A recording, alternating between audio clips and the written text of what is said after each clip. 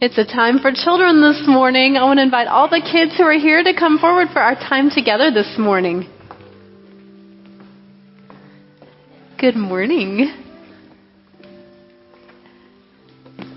I'm glad you're here again. Good morning. Come up. We have room for you here. Good morning. Hi, Hamish. Oh, thank you. Well, good morning. Hi, Cooper. Hi, Michael. Hi, Bentley.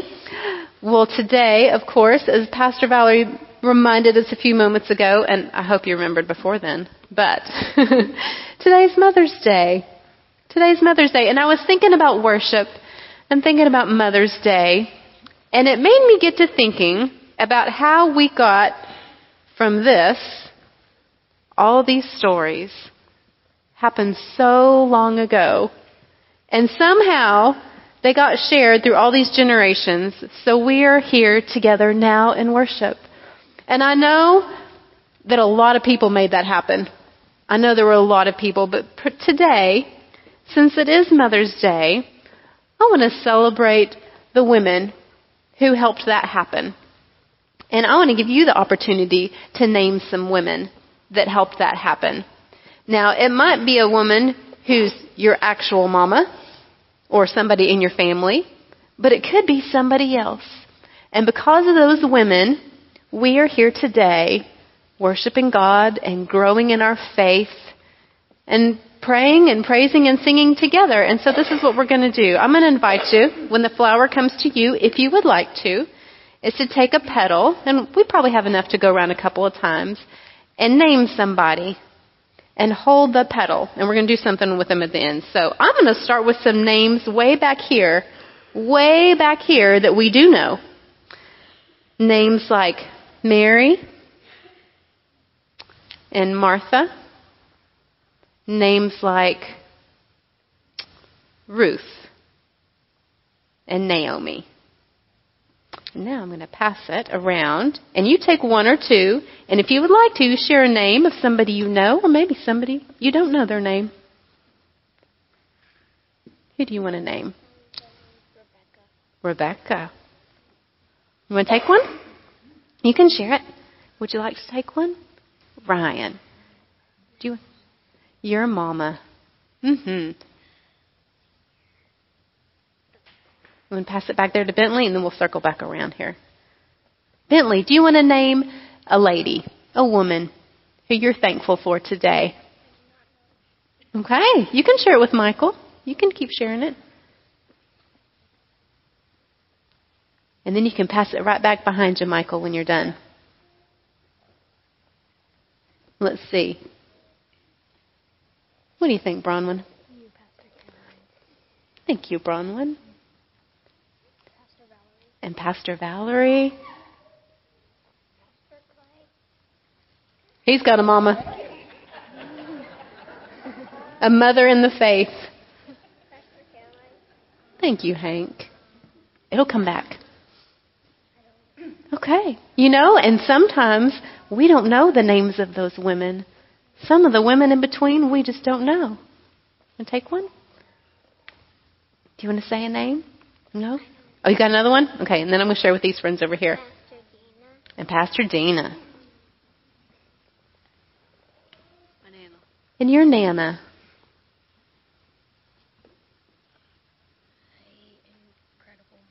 Your incredible mom. Want to share it with Cooper right here? And Isaac? There we go. The two women who rolled the stone away. The ones who went to the tomb early in the morning. And all the pastors. All the women pastors. Miss Mary right over there. Miss Mary. Right over there. And Miss Betsy. Yeah, oh, we got some more. Yeah, we still have petals. Keep going.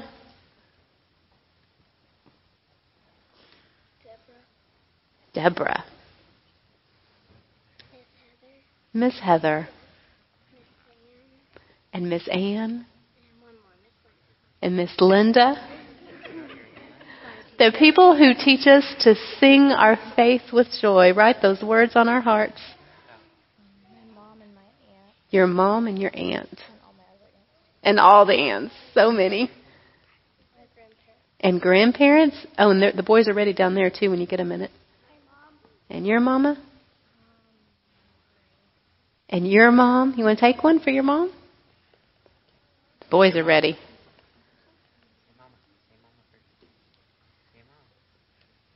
You taking one for your mom? Wonderful.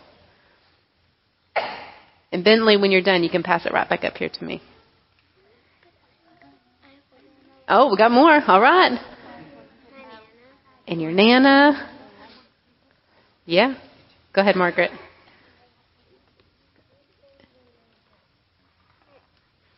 Did you get one? Okay. Hamish, did you have another one?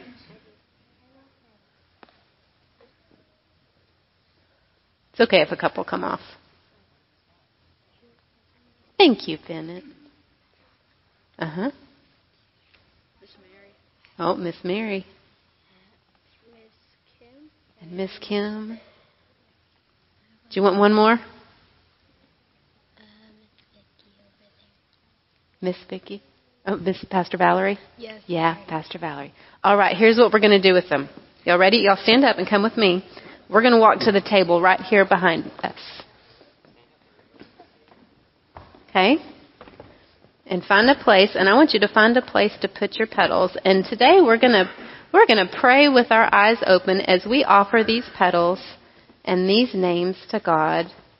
As we say, Dear Lord, we give you thanks for these mothers, for these women who have loved you and loved us. We love them, Lord. Thank you for loving us. Amen? Amen. Amen. And you can go and join your families now. Thank you. Thank you, kids.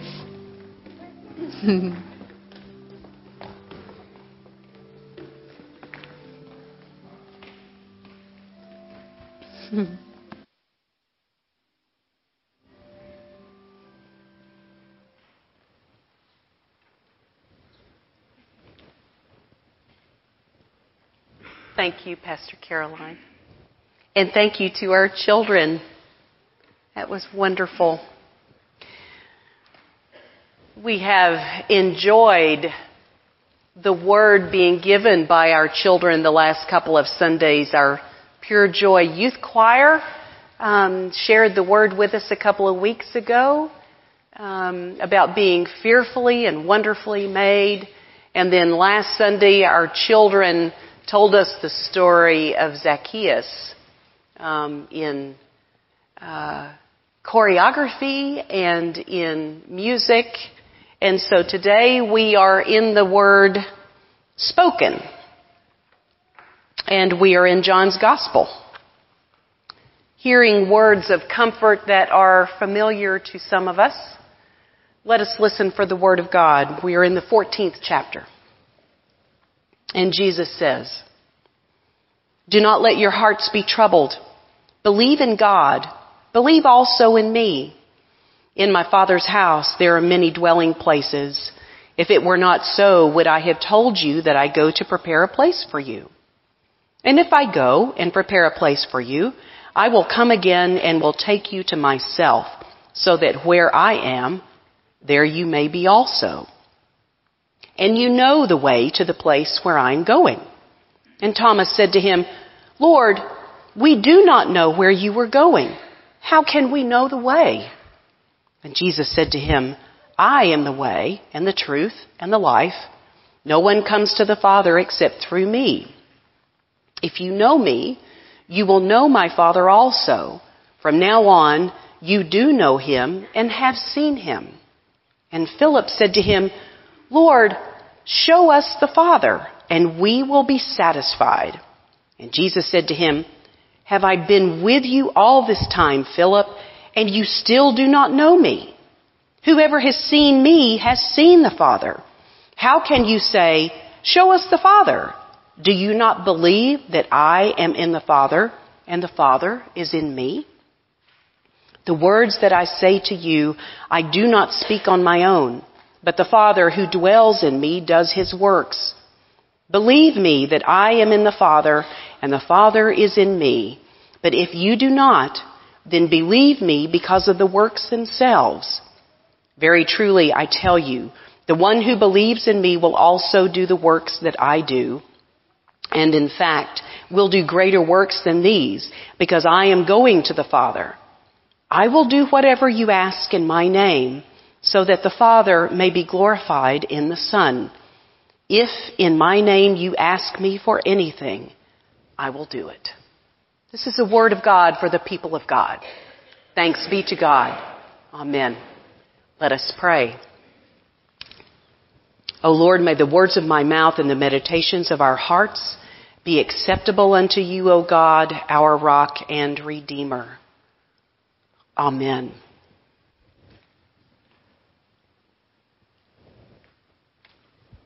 These words are words that clergy are quite familiar with because they are words from a passage that is often read, if not at every funeral or memorial service. They are read at most. And there are words in this passage which are very, very comforting. And when people are gathered to remember one who has died, words of comfort are the order of the day. I like to imagine John writing this gospel some years after Jesus' life and death and resurrection, and that as he was recalling this last night, that understanding grew in him as he recalled the events of the last night. John's gospel is different from Matthew or Mark or Luke. In Matthew, Mark, and Luke, we have the Last Supper on the last night that Jesus gathered with his disciples. And in John's gospel, beginning in chapter 13, we've got Jesus gathered with his disciples and Jesus washes their feet. And Peter protests. And Jesus says, wait a minute, Peter, if I don't wash your feet, you don't have any part in me. It's a scene that is highly relational. And so as John is recording these events and recalling the things that Jesus said, words of instruction, words of encouragement, and words of comfort, that some understanding began to dawn. It's like his hindsight was becoming increasingly 20/20. And of course, on this night, Jesus was issuing words of comfort and words of instruction because he knew that he was not going to be on the scene much longer. And the disciples that were gathered there must have known that something really horrible was going to happen. They had a sense of foreboding because things had not been going well. Jesus' scrapes with the authorities were getting more and more serious, and it was becoming obvious that Jesus' life was in danger. And so John writes this and recalls what Jesus says and recalls the kind of life that Jesus lived, and things begin to become more clear. And I invite us to do that now, to use our hindsight into recalling the kind of life that Jesus lived. A life of compassion. A life of reaching out to those who felt unlovable. To those who felt marginalized. To those who were suffering. To those who were sick, to those who were in need of healing that nobody else wanted to have anything to do with. Of sharing a meal with quote-unquote sinners. That was the kind of life that Jesus lived. And those that he hung out with and that he shared time with were not those that the religious establishment wanted him to hang out with, right? He was doing something kind of altogether challenging and different in who he related to and how he related to them. And in the course of this life of compassion and offering healing and grace to others, he also demonstrated what it was like to be in relationship with God. And in this passage, he speaks of he and the Father being one. One is in one and the other is in the other, and they're just this mixture of inward flowing energy and outward flowing love. The fancy Greek word for that is perichoresis. Communion together as one. And the thing is, now imagine John is writing this and he's recalling this. Jesus and the Father are one. And that way is our way.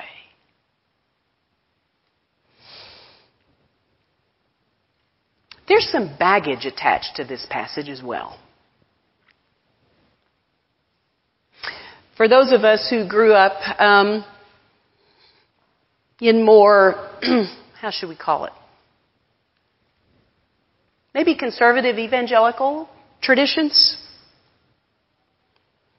Hearing these words preached often lent themselves to a description of heaven as a place. In my Father's house are many dwelling places.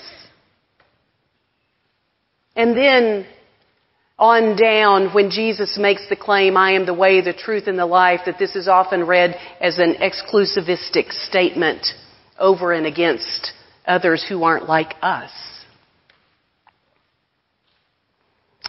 But let's apply our hindsight in recalling what kind of life Jesus lived when he was here amongst us. And recall the kind of life that Jesus offered. And let's revisit those statements with that kind of hindsight. The disciples have a sense of foreboding that the one they call Lord and Savior is not going to be on the scene much longer. And their anxiety is up because he's not going to be around. And what's going to happen next? And he says, in my Father's house are many dwelling places, and I go there to prepare a place for you. It speaks of a God whose house can forever be added on to. It speaks of a God who calls anyone who wants to come into the divine household, and that there will be a place, that God will make room for those who desire to walk into the divine household.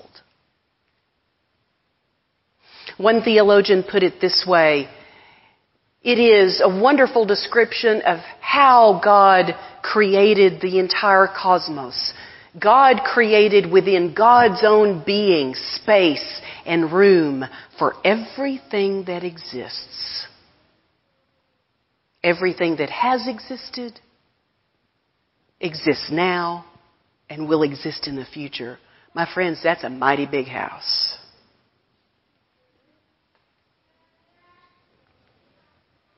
And Jesus says, I go there to make a place for you. And you know the way. And then Thomas says, well, no, wait. We don't know the way. Can you show us the way? And then Jesus responds, I am the way, the truth, and the life. You know, stop for a moment and do a little bit of old-fashioned literary criticism here. Who's speaking? Jesus. To whom is he speaking? His disciples. And for what purpose might he be speaking? To give comfort and instruction to a people who is distressed. People who are amongst the group of disciples that he has called.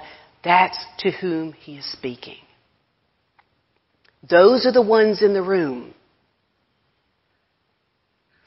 And we, as disciples of Jesus Christ, are also gathered in that room hearing him speak. You can't do Christianity without Jesus, my friends. You can't follow the way without Jesus. But that is not a statement over and against any other kind of faith tradition. There's no value or moral judgment placed here. It is a statement about if one decides to walk the path, to walk the way of Jesus Christ, you have to do it with him.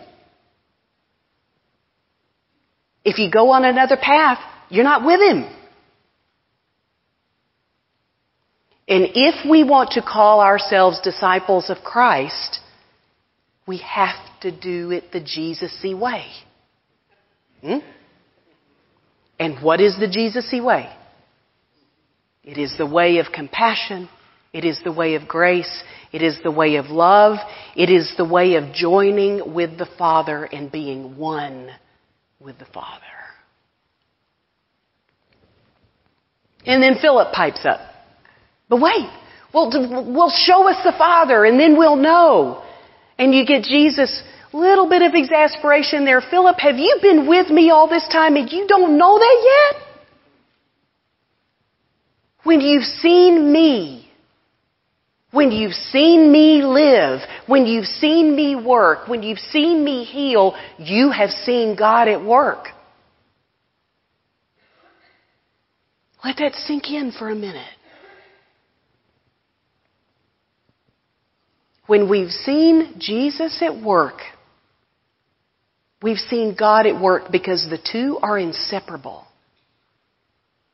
They are in this perichoretic communion of inflowing and outflowing, one into the other.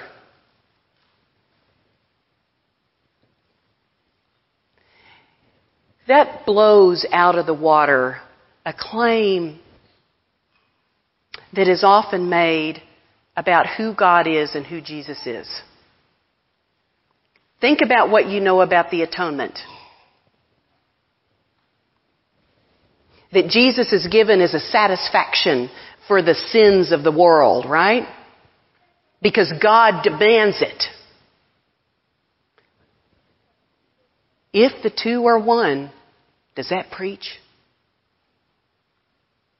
If the two are one, does that follow? For God so loved the world. What happened on the cross was a supreme act of divine love. Not anger. Not God being mad at each of us because of something we did. As Father Richard Rohr says, salvation was plan A all along. God created the world with space and room for everyone because God wants to save it all.